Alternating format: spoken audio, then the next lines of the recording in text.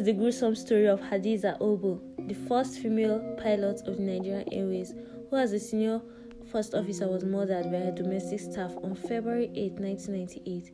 The killers were arrested, jumped, bailed, escaped police custody, and are yet to be found, even to this day.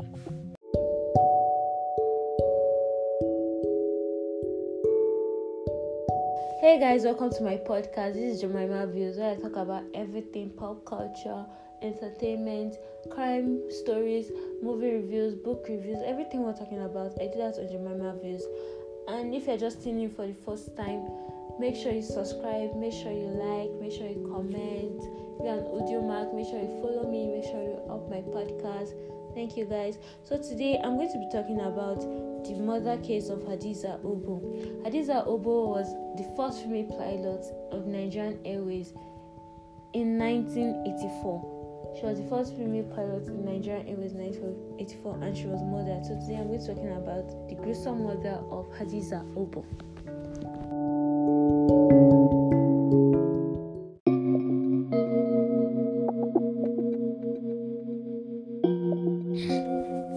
Hey guys, welcome back to my podcast. So like I said earlier, we're talking about the gruesome murder of Hadiza Oboh. She was, let me give you like a background on Hadiza. Hadiza was a trailblazer in her field. She was the first female Nigerian pilot, and that was like a big deal at that time in the 80s. It was a very, very big deal. And she was always used as a point of reference to people. I want to be like Hadiza Oboh. Parents will tell their kids, strive to be like Hadiza Oboh. So she was the first female pilot in Nigeria Airways, and because of this, her career life was always busy. So she had domestic staffs always running around in the house, doing chores, cleaning the house for her gatesman, that's her security guard, her driver, and everything, her gardener. So on this fateful day, Hadiza came back from a journey, and when she got home,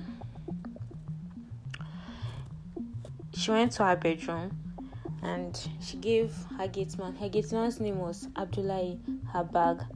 And when she gave the gateman her things, inside her bag there was money, jewelry, designer stuff, bags, shoes, and every other thing. And she gave it to Abdullahi to go and keep it inside. When she was done dressing up, she just came back from the journey now. She now changed into her houseware. She went to the kitchen to prepare herself a meal, and that's when the evil started. Abdullahi went to open the gate for the other three criminals. That was Peter, Eche, and I think two other people to enter the house. So the plan was to kill Hadiza and take her money. They went into the house when Hadiza was cooking, and prior to that time, Hadiza had fired Abdullahi before because of some misdeeds or something like that, and that's when she hired Peter to be her gardener. But Peter had to travel for some things at home in the countryside, and then she hired Abdullahi back, not knowing to her that was the wrong mistake. Like, that was the worst mistake she made in her entire life, hiring Abdullahi to be her gateman. So let's go back to the story. So the plan was that when they get to Hadiza's house, they will strangle her or something.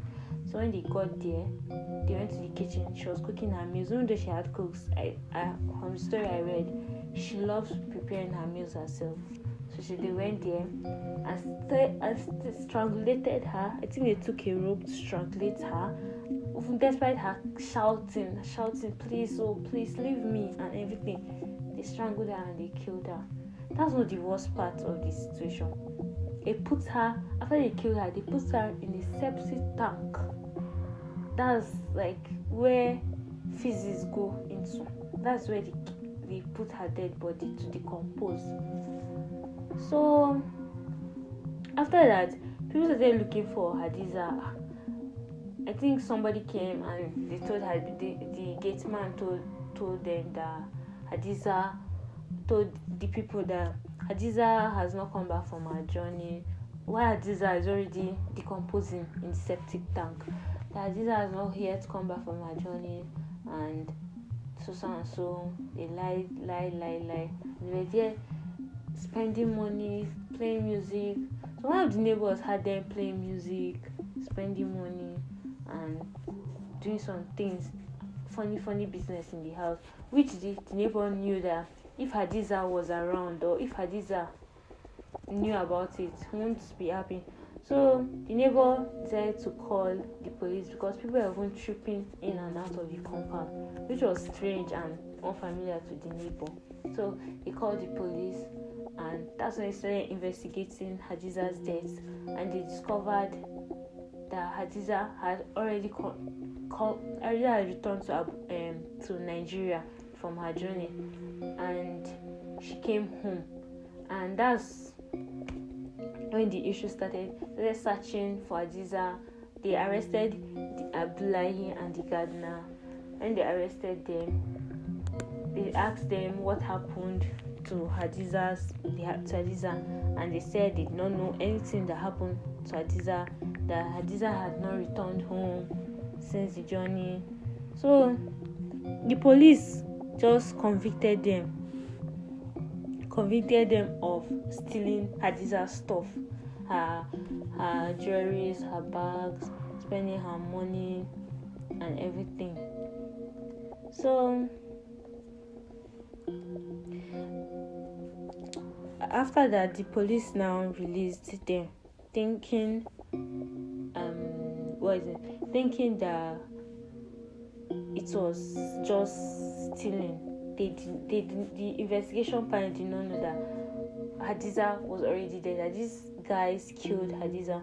So I think after some time, they did some investigation. Police went back to Hadiza's compound and did some investigation, and they saw that the septic tank, the cement they used on the septic tank was still new and fresh, and that's how they said, let's dig this septic tank, and they now found Hadiza's decomposed body. But by the time they now realized that these guys killed Hadiza, that's Peter and Abdullahi and the other two involved in Hadiza's murder, because once they did DNA test, they discovered that this was Hadiza, and by that time they've already released them from the prison. So after that,